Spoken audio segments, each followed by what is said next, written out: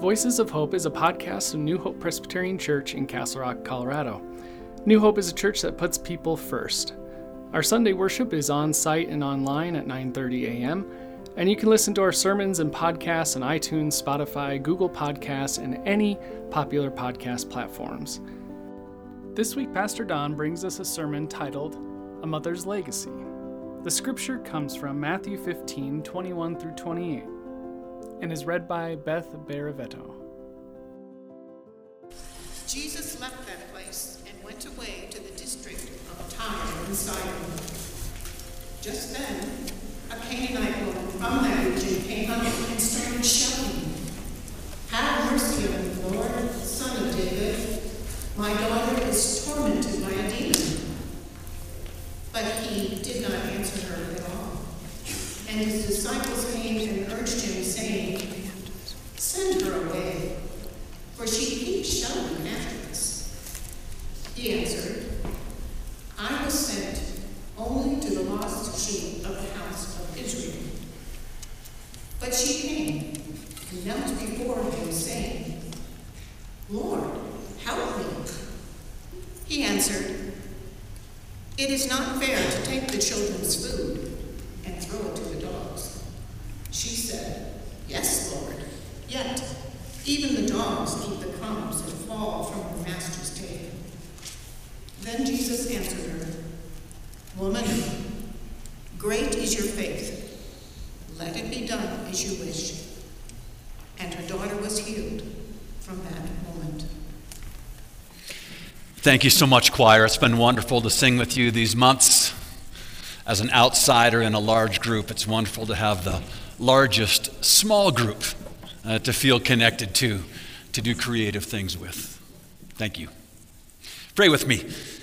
Wonderful God, God our Mother, our Creator, who gives us birth, who nurtures us and helps us, who strengthens us and gives us courage in the moments in our life when we need it most.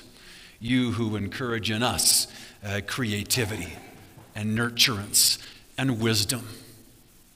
Thank you for being with us this morning. Amen. My mom, Mildred Schrum, was the first woman moderator of Seattle Presbytery in the mid-70s. I remember, I think the event was a bicentennial celebration, maybe the opening of the Seattle Kingdom. Anyone here ever been in the Seattle Kingdom? It's been destroyed since. Of course. And so there's Catholic bishops and an Episcopal priest and a bunch of other white men from non-denominational leadership, and then Mom. My family's Canadian, by the way. I'm the only American born in my family, so it's always Mom. And I remember seeing her on TV and being so proud, even a little bit in awe of her, and what she had struggled with and what she had accomplished. Today, Moms and Legacies. It was so incredibly sweet to hear your comments during prayer time about what you remember, the names. I heard you, the names calling out of who led to you. Allie's great, eloquent testimony to those in our lives who have served such important roles. This month is a legacy month. We want to talk about what we've inherited, what we get and what we do with it, and then what we're leaving to others. And so this morning especially, the women in our lives who have made that important step, who have guided us, shaped us, and maybe in more ways than we even care to admit sometime. In the mid-1960s, Mom was the first of two women elders at Bellevue First Presbyterian Church. Picture this, Bellevue Church, like New Hope, wealthy, 99% white, suburban. In the 60s, I'm assuming at that first session meeting would have been lots of men in white shirts, maybe some ties. I think we were probably beyond hats by then, but I'm not sure. This was a little traditional place. At that very first session meeting, where Mom and her best friend Ann were two of the 12 or 15, I don't know how many elders Bellevue had at the time, and the head of staff welcomed them and said, "What a momentous occasion this is when we finally recognize the gifts of women and the shared ministry we have as disciples, including for the first time around this big officious table, women in leadership, welcome to Mildred and Ann. And on this event that we remember as sending a signal to the whole congregation, even to the presbytery, of recognizing the equality of women. This head of staff, after no doubt praying for the meeting, then said, gosh, what a momentous occasion. Maybe it'd be nice to, I don't know, have some coffee or something. Some of my sisters felt that in their gut, right? There was a little pause, and Mom said, that'd be lovely. I'd like some cream with mine, please. I thought this story was apocryphal until very recently. Apocryphal being based in fact, but maybe colored up a little bit for effect. We, in Bible study, we just read a couple weeks back, the resurrection account from the apocryphal 2nd century Gospel of Peter. And in that resurrection account, Jesus walks out with 2 attendants and a cross that reaches to the heavens and speaks to the world. And we all went, wow, that's a little... So I thought this story about my mom's leadership and courage was maybe just a little colored up until a couple years back. Mom's been gone for 12 years now. In my dad's retirement community was a woman who had been at Bellevue Press for all these years. And when she brought up the story about the first meeting and about coffee, I didn't poo-poo it, but I kind of allowed for some creativity. And she corrected me. She said, no, I was a deaconess at the time. Maybe some of you remember when we had deacons, who were men, and deaconesses, who were women. Not just anyone can help people. I was a deaconess at the time, she said, and we all talked about it. It happened just like that. So I'm thinking of my mother this morning, thinking of her courage, thinking of struggles with sexism, both obvious and maybe not quite so obvious, even in systems and families that we love, where we try to grow and express our faith. The story today is a small story that might not be familiar to you. This mother this morning I want to talk about is unnamed in Scripture. She's sometimes called the Syrophoenician woman because of where she's from. But she has no name. She's an outsider, and here's what you just heard, the second part of it. His disciples urged him, saying, send her away because she's annoying. This is every church's first response to feminism. Send her away, for she keeps shouting after us. Jesus said, I was sent only to the lost sheep of the house of Israel. Jesus, the rabbi, clarifying what my business is. Just us Jews. But she came and knelt before Jesus, saying, Lord, help me. Jesus answered, it's not fair to take the children's food and throw it to the dogs. This is the lowest point for Jesus in the Gospels. He insults her. Later on, he'll prophetically shout at Pharisees and church leaders. But at this point, Jesus is he's being both sexist and probably racist more so, because she's an outsider. She's not one of us. Her ethnicity, her race is an outsider. It's not Jesus' best moment in the Gospels.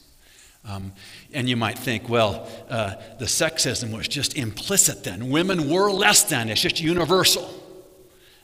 Can we expect Jesus to be outside of the man of his time? Yes, Lord. Yet even the dogs eat the crumbs that fall from their master's table. Brilliant. She chooses not to be offended, but has a comeback to our Lord. I love, by the way, I'm intrigued with insults, that even 2,000 years ago to call someone a dog was an insult. Are there other insults that have carried that long? Wow. And this, she knows that even then, dogs tended to feed around the table at what the kids drop, at the crumbs. Even that dynamic, still today, kind of secret, was common. And she knew, yes, Lord, even the dogs eat the crumbs that fall from their master's table. And Jesus went, bravo, good comeback. Rather than being insulted or angry, She corrects him. Jesus said, "Woman, great is your faith. Let it be done for you as you wish." And her daughter, she's praying for this mother, is praying for her daughter who's got a demon. And she has to come to Jesus. She has to be insulted first. But she's not going to be put off. "Yes, Lord.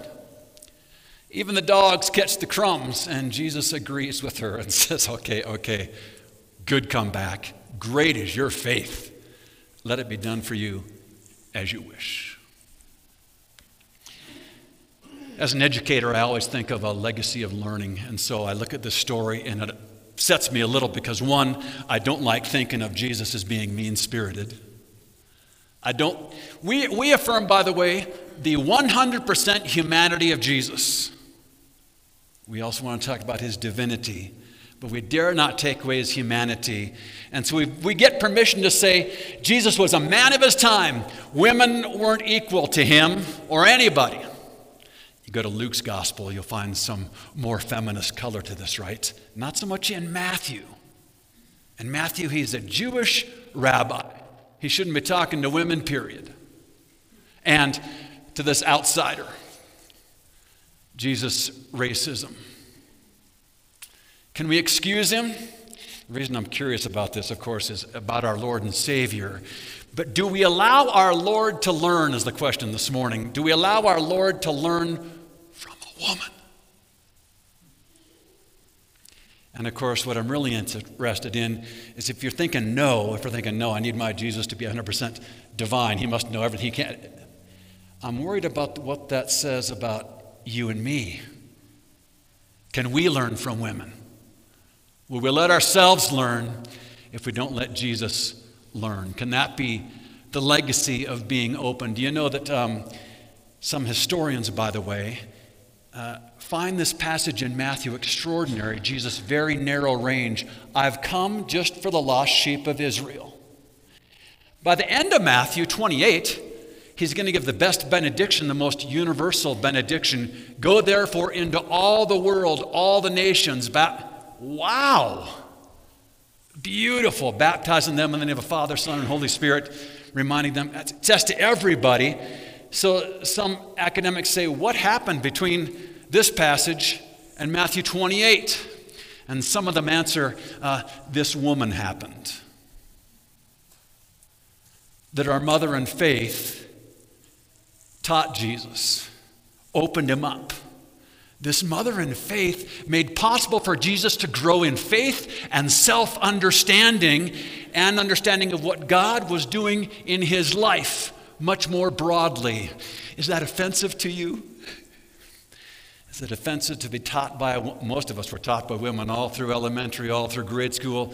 All my heroes were heroines growing up. Will we let Jesus grow in faith?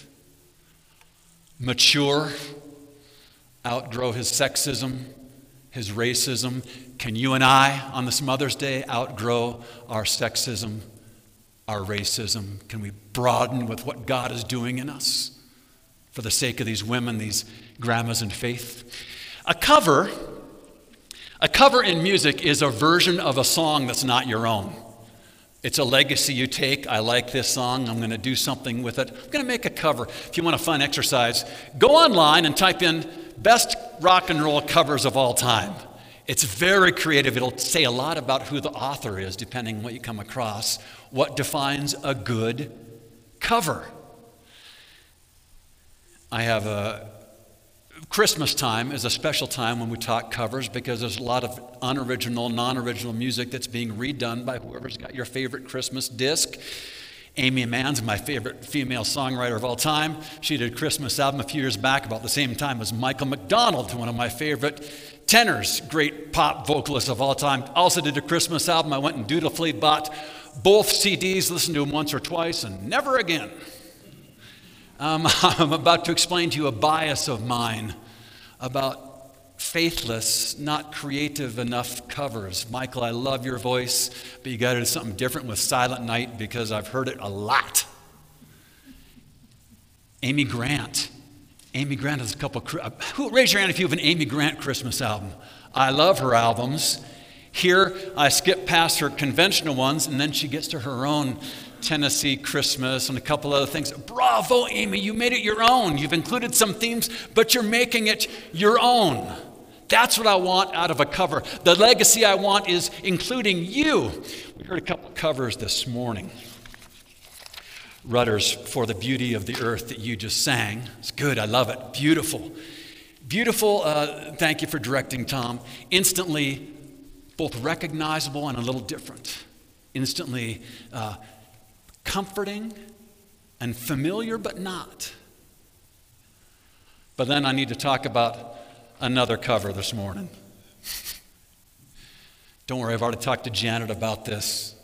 She's less anxious than you are. At first, I didn't like Janet's cover of the Beatitudes. It was too weird. Choir's laughing because we're all whispering up front.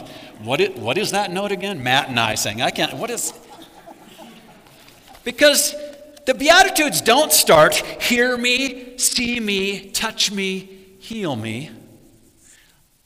Although in the middle of the night, Tom, just a few weeks back during prayer time, you called us out, help me, mold me, Spirit of the living God. Fill me, it's also the four. Fill me, use me, Spirit of... It's those four, but it's a different four here. And I know some of my brothers and sisters are hearing Roger Daltrey saying, see me, feel me, touch me, heal me. Yes, And Janet's is difficult. Janet's is not easily accessible. Come with me. Janet, I preach Beatitudes at least once a year because it always comes up late in January in that lectionary, whatever year you're in, because we finished the Christmas story, but you can't get into Lent yet. You need to focus on Jesus' teachings. Here's the best teachings of Jesus, and here's a great cover that has Janet's prints all over it.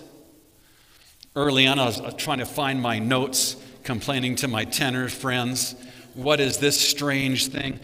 Some of us sit down at a piano and just play some, here's a chord that's pretty, here's a chord, next, that also fits, and we kind of do our thing. This woman's actually had training in composition.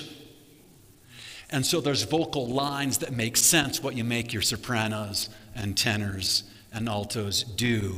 And even when it's difficult, there's a logic that ties it together and a beauty. For a long time in the first few rehearsals of this, I thought, wow, I hope Sarah practices her organ part a little more. Because it was strange to my ear. And then in the last few rehearsals, oh no, she's echoing just what we did. Oh, that dissonance there is setting up the chords for the next part. Guide me, lead me, lift me, save me. Teach me how to live. That is both not in the Beatitudes and a perfect addition for the Beatitudes. It's what the Beatitudes are about. Teach me how to live. Forgive me, O Lord. For the rest of my career, Janet, I'm going to stand up in front of congregations and say, as we turn to the Beatitudes, guide me, lead me, lift me. And the congregation is going to go, what are you doing, Pastor? This has found a place in my heart. Thank you, Janet, for what you...